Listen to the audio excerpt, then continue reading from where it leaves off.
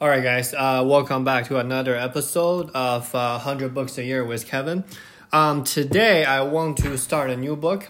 It's another book by a Steven Pinker. We talk about his Alignment Now book about, I want to say, a month ago in January. I read his, probably, I want to say his best book on a various of subjects a couple weeks ago.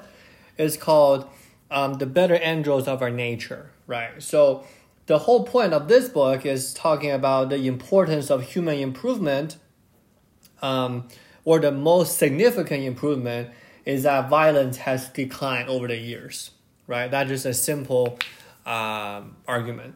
Now, if you think about it, right, if a person worries about getting robbed or getting murdered or getting raped, walking on the street, then the human development, right, the humanism that he talks about a lot, that, sophisticated technology development or art development will be going down, right? Because if a person is, worried about their basic safety, then nothing can be done. So Pinker, as you can see right now, right, it has been a couple of books where he really, really want to attack or answer the big questions. And in this, 500-600 pages books, whatever, he did just that. So let me kind of outline it for you guys and then talk about historically, is it true that violence has declined? And we're probably going to do maybe one, maybe two more episodes on this book, talk about something a little bit more specific.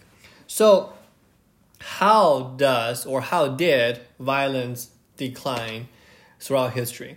So first of all, this probably took place over a century ago or centuries ago, right? Several hundred years. So in the beginning, right, we are, an anarchist society, right? So we have hunters and gatherers. So we transition from that with hunting, using swords and, arrows, we transition to a horticultural culture, right? So centuries ago, that will probably going to be the first decline of violence, the turn of events.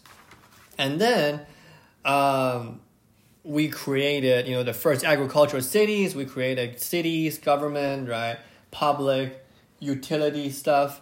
And this is what Pinker calls the pacification process, right? So turning from hunters into farmers, pretty much.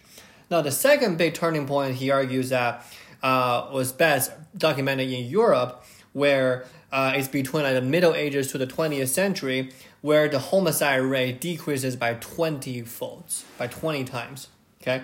There was a sociologist named Norbert Elias, Elias. He argues that the consolidation,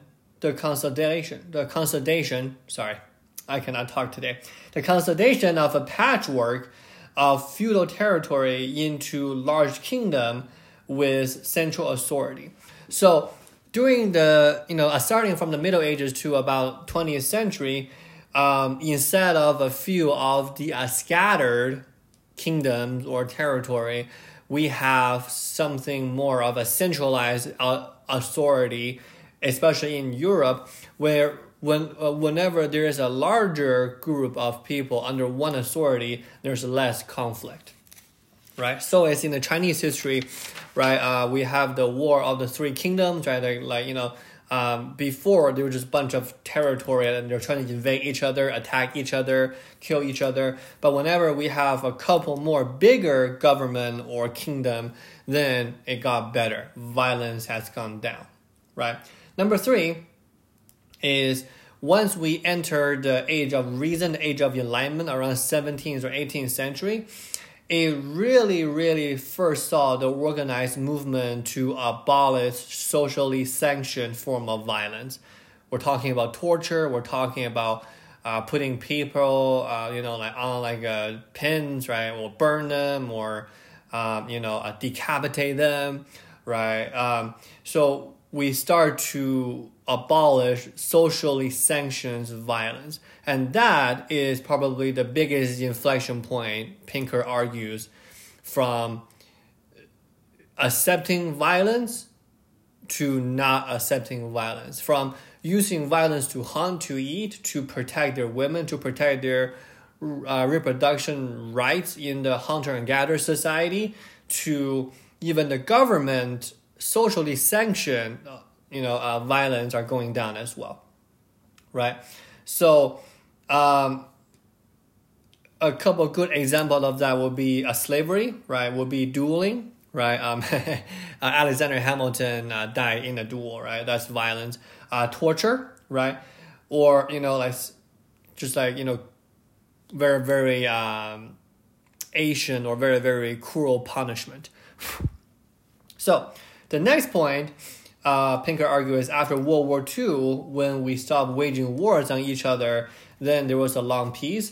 And then he argues that right after the Cold War, like 1989, there is really, really, we brought down the organized conflict. We brought it down, in terms of, civil war, genocide, or repression by authority.